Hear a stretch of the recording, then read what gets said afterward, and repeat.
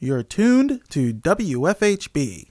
Volunteer-powered, listener-supported, community radio for South Central Indiana.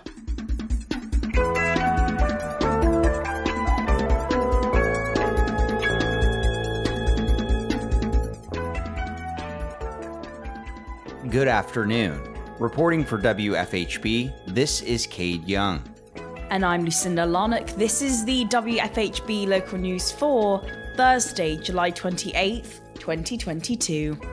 In today's feature report, WFHB Assistant News Director Noelle Herhusky Schneider spoke with board member of the Indiana Forest Alliance, Laura Kemp, about a timber sale at the Owen Putnam State Forest and what can be done about it.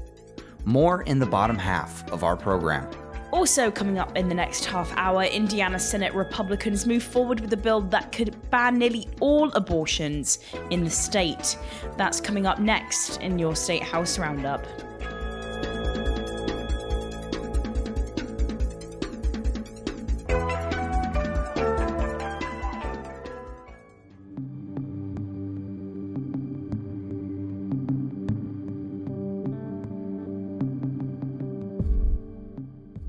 Indiana lawmakers are moving forward with a bill that would ban almost all abortions in the state.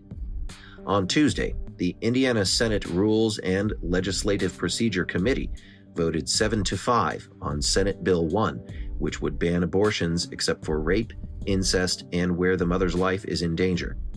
The bill passed out of committee after over 50 people gave testimony in opposition to the bill. Vice President Kamala Harris traveled to Indianapolis on Monday to meet with lawmakers about the bill. Here's what Vice President Harris had to say. But what we know is that this issue of access to reproductive care and a woman's right to make decisions about her body relate to other risks that have been posed by the Dobbs decision.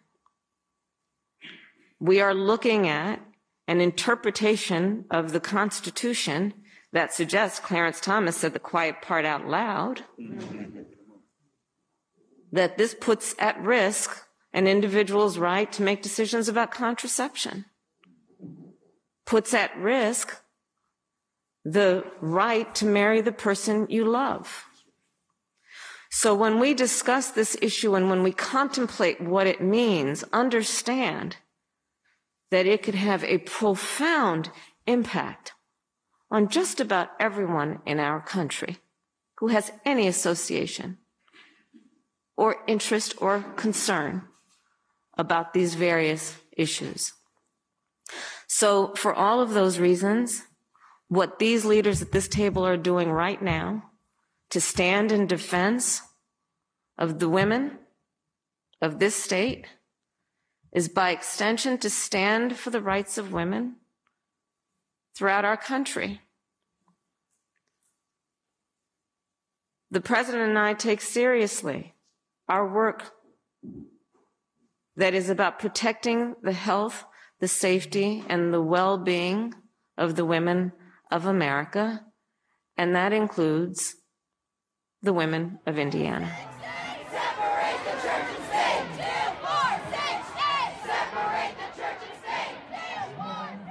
Demonstrators gathered outside the Indiana State House on Monday to protest Indiana's proposed abortion ban. WFHB News attended the protest outside the State House and spoke with several demonstrators to capture how they feel regarding the state's proposed ban on abortion. I'm here today to just protest for abortion rights. They're deciding on an abortion bill. This is the first date of the session, and I'm just here to fight for it and voice my opinion. I mean, because this is a Republican state, I'm expecting what I think most people are expecting. I'm expecting this bill to pass and that abortion will become not legal anymore, except in those cases. And I think a lot of people are dreading that, but I think it would be foolish of me to assume otherwise.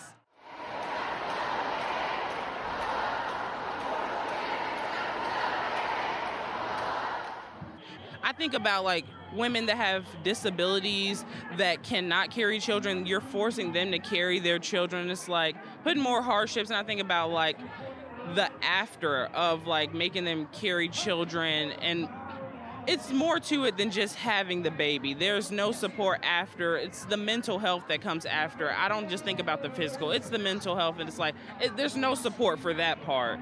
We can come together on other things. Why can't we come together on a human right? So it's disappointing to see it like this.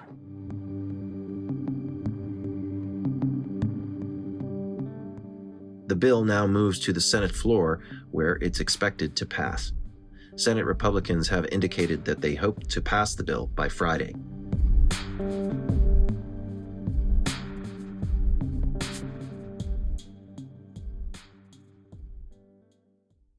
At the Monroe County Public Library Board of Trustees meeting on July 20th, Director Greer Carson gave his monthly report. So a few highlights to share with everyone. We had nearly 4,000 page views of our recently digitized school yearbook collection, which had recently launched, and nearly 7,000 page views for our staff picks book list, which is up almost 30% from last month. This is most likely due to the popularity of the summer reading program and the recommendations for that. We've seen a steady increase in overall collection use for the third straight month, and a continued increase in monthly collection use compared to 2021 month by month. We were very excited to reintroduce the Fix-It Fair after a 2-year hiatus, and we saw a very good turnout for that. We hosted a number of programs in June celebrating Pride Month, as we do every year. Our foundation, the Friends of the Library, held its annual meeting on June 22nd. This was the first in-person meeting they had had since the start of the pandemic. We had a wonderful turnout and an engaging presentation by biographer and MCPL friend Michael Sheldon. Of course, we pride ourselves on connecting with Monroe County teens in as many ways as we can, and there are a number of really cool anecdotes from the ground floor and teen space patrons in the report this month, my favorite being one from our Know Your Glow dance. You may have noticed. The quote was, "This was the best night of my life." And I read that and I thought, how often do you hear library patrons and teen patrons in particular say something like that with regard to a library program? This is not in the director's report, but an update on our work with our potential partners at HealthNet. We are working on an updated lease for use of the downtown library space to provide their community health service, and it's nearing completion. So we do expect to bring that back, if not in August, certainly by September, so we can move forward with that partnership. Carson shared that the Southwest Branch construction is on track. Carson said that he meets with the general contractor and the architects at the site every other Thursday to stay informed with the construction process. Board member Nichelle Whitney Wash asked if there was any update on the landscaping issue that had been brought up at their last meeting. Carson said it had been resolved. Next, Carson presented the draft of the 2022 compensation study and asked the board to approve the draft. Having discussed the compensation philosophy for the library and strategic goals for making changes to our current plan, this RFP outlines the scope of work expected for this study, which includes a review of the library's structure and current compensation plan, staff feedback on cost of living experiences and related factors informing job satisfaction and employee retention, wage schedule and benefits comparisons with regional, county, and citywide peer employers, and some written recommendations for updating the library's current compensation plan. We have intentionally focused this RFP on the nuts and bolts of the process rather than any specific strategic goals of updating our compensation plan. Those strategic goals and discussions, which will ultimately reflect our compensation philosophy and institutional values, will be informed not only by the results of the study, but also by staff, administration, and trustee input over the course of the next several months. Our legal team has reviewed and assisted in preparing the draft, and we're looking to publish this RFP as early as tomorrow with a turnaround date of August 5th and an approved vendor contract to bring to you at the August 17th board meeting. Discussions we've had with some of our peer organizations presently conducting similar studies, and that includes public libraries in Indiana, has given us insight into the process, and preliminary discussions with some potential vendors have also confirmed that our goal of completing the study and proposing changes to our compensation plan by the end of this year is indeed realistic. So tonight we seek your approval of the draft RFP for the 2022 compensation study in order to proceed with next steps. The Board of Trustees voted unanimously to approve the draft. The next meeting will be held on August 17th.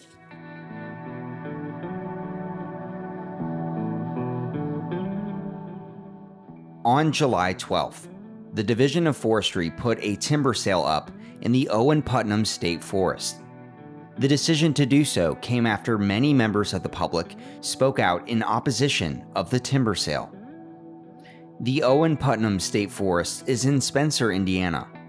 It is a 10-minute drive down the road from the more commonly known McCormick's Creek State Park. According to the chairperson of Owen Putnam Friends of the Forest and board member of the Indiana Forest Alliance, Laura Kemp, the tract of land the timber is for sale on is near the Rattlesnake Campground, which she says is valuable and worth saving.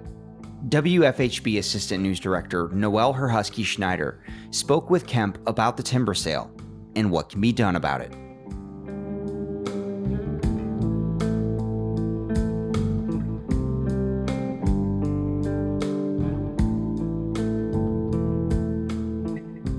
Can you give your name and some of your credentials? My name is Laura Kemp. I live in Owen County, Indiana, and I am the chairperson for the Owen Putnam Friends of the Forest. I'm also on the board of directors of the Indiana Forest Alliance and on the Conservation Committee. I also work with the Sierra Club, and we do a lot of outreach with different environmental organizations, like I said, the Indiana Forest Alliance, the Hoosier Environmental Council, the Sierra Club. And so I work with all those different groups, and I have worked in the past on different environmental issues, but the environmental issue I'm focused on right now are forests and what is happening in the Owen Putnam State Forest. Can you summarize for us what has been going on? So several months ago, the Indiana Division of Forestry went into one of the highest recreation areas in the Owen Putnam State Forest, the Rattlesnake Campground area, and started marking trees for a timber sale right in the Rattlesnake Campground area. The Owen Putnam and all state forests are made up of different compartments. So when I talk about compartment 4, this is a huge compartment area that's around Rattlesnake Campgrounds broken down into smaller tracts. So the actual tract that we're talking about that's at the Rattlesnake Campground area is compartment 4, tract 12, if that simplifies it any. You've told me before how you found out about it. Can you just give the story of how you realized what was going on? Well, generally what the Division of Forestry does is when they have an inventory of the trees, they put up what's called a resource management guide, and the public has a 30-day comment period where they can comment about any special features in an area, say if there's a particular historical site or a species of concern, whether it's a plant or an animal. And so the public has that 30-day comment period that way because it is public land, and so they have to offer the public that comment period. When it comes to the Rattlesnake Campground timber sale, they had not had a public comment period in over 12 years. So we didn't even have a recent chance to comment on it, and all of a sudden it was being marked for a timber sale. It wasn't on any of the Division of Forestry's list. They put out a publication called In a Nutshell that they dispersed to all of the local people around the Owen Putnam State Forest. And in their publication of In a Nutshell itself, it did not have this particular compartment 4, tract 12 listed for sale in this fiscal year, the next fiscal year, or the next fiscal year.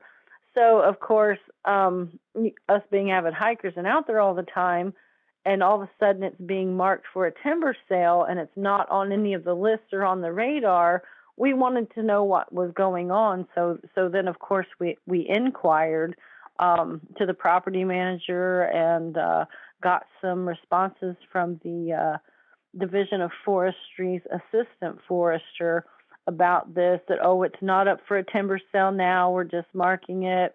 And it actually went on to at least 2 months of back and forth emails with them, and they kept denying that they were going to sell it. And then all of a sudden, they're like, oh, yeah, we are going to sell it. And we're selling it in the next fiscal year. The next fiscal year started July 1st, and last week, I believe it was perhaps Tuesday of last week, which would have been July 12th. Yeah, July 12th, they put it up for sale. And this compartment will be sold. They have a 30-day time period that it's on their website that it's for sale, and the final sale will be on August 9th. So what we have been doing in the past several months is, contacting our legislators, trying to go through all the right channels, contacting other people in the Division of Forestry and the Division of Natural Resources, trying to get them to realize that this area is a special place worth saving, because it's not just that it's a hiking trail, it's the horse trail, it's the camping trail. People don't just come to Rattlesnake Campground to sleep on the ground. They come because of the great atmosphere around the campground, and when they come in to do this harvest, it will change the face of the area forever. And what are your biggest concerns about the logging and the timber sale? My biggest concern is the animals and the species that live in the forest and the impact that it will have on them, because this area has never had a timber harvest since it has been in the state's control. And I believe that was in the 1960s when the state purchased that final piece of land that makes up that area up there. And so when it comes to species, like there are a lot of box turtles in the area, so this disruption of a timber harvest is really going to disturb that habitat, especially if they come in with a controlled burn. It affects so much, and this is one of the Division of Forestry's plans, is after they come in for the industrial timber harvest, then they will come in for what they call timber stand improvement, where they burn, and then they'll put chemicals on it. So one of our biggest concerns is we feel like Deep Woods areas should be free of chemicals and pesticides. Mm-hmm. We have a lot of birds that are struggling all over the country we're in a flyway pattern here. So those migratory birds that will eat on things in the area can be affected and damaged by these chemicals that they put on. And not to mention that this is a watershed area. And so anytime you put chemicals in a watershed area, those chemicals are going to go straight into the water that the people in the area might be drinking. And it's letting those people out there know, because there's so many people that just think we're anti-logging and we just hate loggers and blah, blah, blah. And yes, we would prefer that they not log on state land, but we're not anti-logging. Like Jeff Marks lives in a log cabin. We all use wood for something or something else. There just comes a point where too much is too much, and it's become they're taking too much. Can you explain why the DNR is able to manage the forest like this, and why they feel like they have to do these timber sales?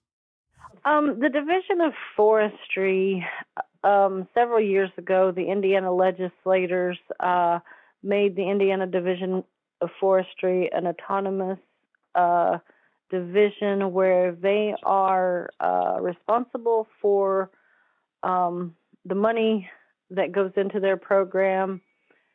So they have to make so much money in order to keep going.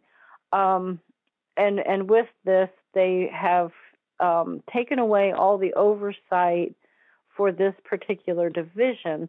It used to be that in the state forest system, there's 158,000 acres, and it used to be back in, I'm going to say, the 1990s, when 40% of state forests were set aside for no logging.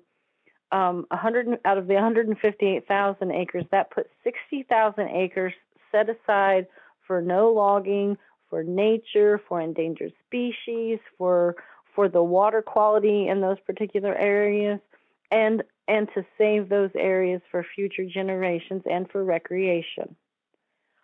And under the current administration, and it was the previous administration that created this, we had a 400% increase in logging in state forests to help keep the Division of Forestry financed. And so over the years, one of the things I will especially say I have seen in the change of the Division of Natural Resources is it used to be they were here to protect our natural resources, and now they are letting our Division of Forestry destroy the natural resources in our state, because as it currently stands, only 3% of state forests are set aside for no logging. That means out of that 158,000 acres, that only 4,000 acres are set aside for no logging.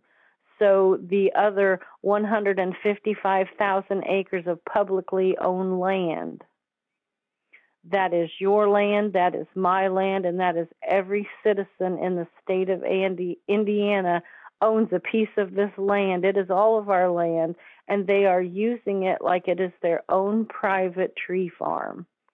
And anyone that knows anything about forests knows that a forest is an ecosystem. It is a community, not a commodity, that is full of symbiotic relationships of plants and animals. And sometimes, yes, there might be times that having a timber harvest might improve certain places, but there are also places that don't need touched.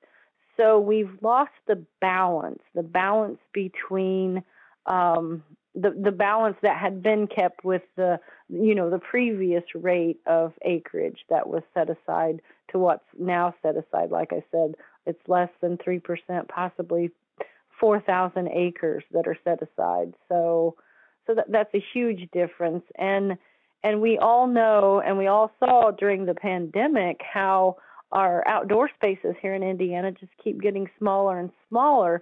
So you would think they would want to expand on the recreational opportunities in these areas as well, instead of taking places like the Rattlesnake Campground area, which is the perfect recreation spot, and changing it forever.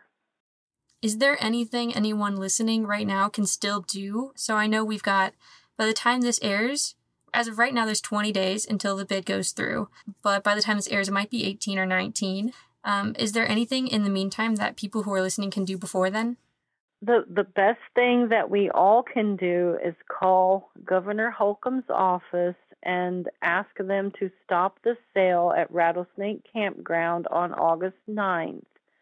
Also call Dan Bortner, who is the head of the Division of Natural Resources, who is still the boss of the head of the Division of Forestry. So by the time this airs, we will hopefully have had a meeting with the Division of Natural Resources, because we will be presenting our petition to them.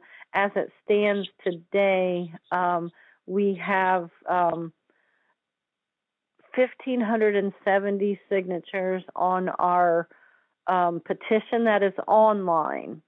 So you can still add your name to that, because that petition won't be turned over to the Division of Natural Resources until next week. So you still have time to get your name on that. So you can go to the Owen Putnam Friends of the Forest Facebook page and look for the petition, and you click underneath the picture to sign the petition and share it to as many people that really believe that there is more to a forest than trees. So just keep sharing and keep signing that petition. We also have around 200 signatures on a hand-signed petition. So we're hoping by the time we present this next week, we'll hopefully be up to around 2,000 signatures. And I think that by getting public awareness and letting people know that Rattlesnake Campgrounds is out there, that letting our government officials, whether it be a House of Representatives or a senator or the governor or Dan Bortner, who is the head of the Division of Natural Resources, getting in contact with these people and let them know that Hoosiers enjoy their outdoor experiences and that nature needs a place to just be nature. For the future, so we're not constantly trying to protect each tract, is there anything that we can do to try to bring about long-term change so that the Division of Forestry is funded by alternative resources so that we don't have to have timber cuts? Do you have any ideas about long-term change that we should be advocating for? I think the long-term change that we need to be advocating for should happen at the voting box. I think that's probably our best bet. And with saying that, I will say that some of the legislators that we do have to work with in the state of Indiana have been reasonable and others have not. So I say if you know a person is environmentally friendly, go vote. Get out there and vote and get those people in office. We're working right now to help educate our legislators on what's going on and why things need to be changed. And I will say we have had a few that have been responsive, and we have a few we're still waiting to hear back from. Is there anything else that you would like to add? When you said water, that hydrology thermometer kicked up in my head because, our water quality in the state of Indiana, we are ranked 50th out of 50 states in water quality. We are the worst of the worst. So forests are climate defense and forests are water defense because a forest naturally filters and purifies water. So the water running out of those hillsides from the springs and the creeks, that's fresh, pure water that has been through that aquifer. So everything horrible has already been filtered out of it. So when you have these places that have clean, pure, fresh water is priceless. It's worth more than gold. Ask the people that live out in Nevada right now what they think of the value of water. And so when you have these places that have this wonderful natural water quality, they need to be preserved for the water. The water quality alone should be enough. And we didn't even get into the history of this place because Abner Fraser is buried out there, and he was born in 1799, and he died in 1864. So his tombstone is out on a lonely hillside in this forest. And so the Owen Putnam Friends of the Forest believe because of the hydrology, the geology, the ecology, and the history of this area, that it is a high conservation value forest. We turned in our high value conservation forest proposal to the Indiana DNR, so that is also in the works as well. So we have been kind of busy. Yes, they put it up for sale, but realize even when they sell this particular compartment, we're not going to stop because there are still several other compartments out there that they haven't logged yet. There are several that they have logged in the area. But we also suspect there's bats out there, and we just found out from the National Fish and Wildlife Service that there's never been a bat survey done in the Owen Putnam.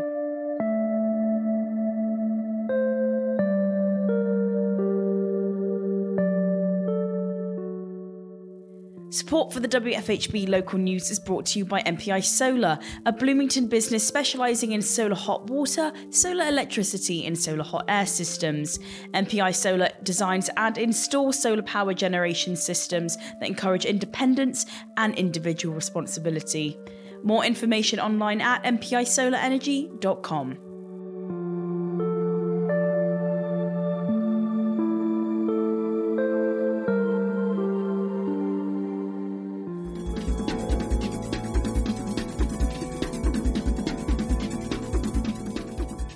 You've been listening to the WFHB Local News.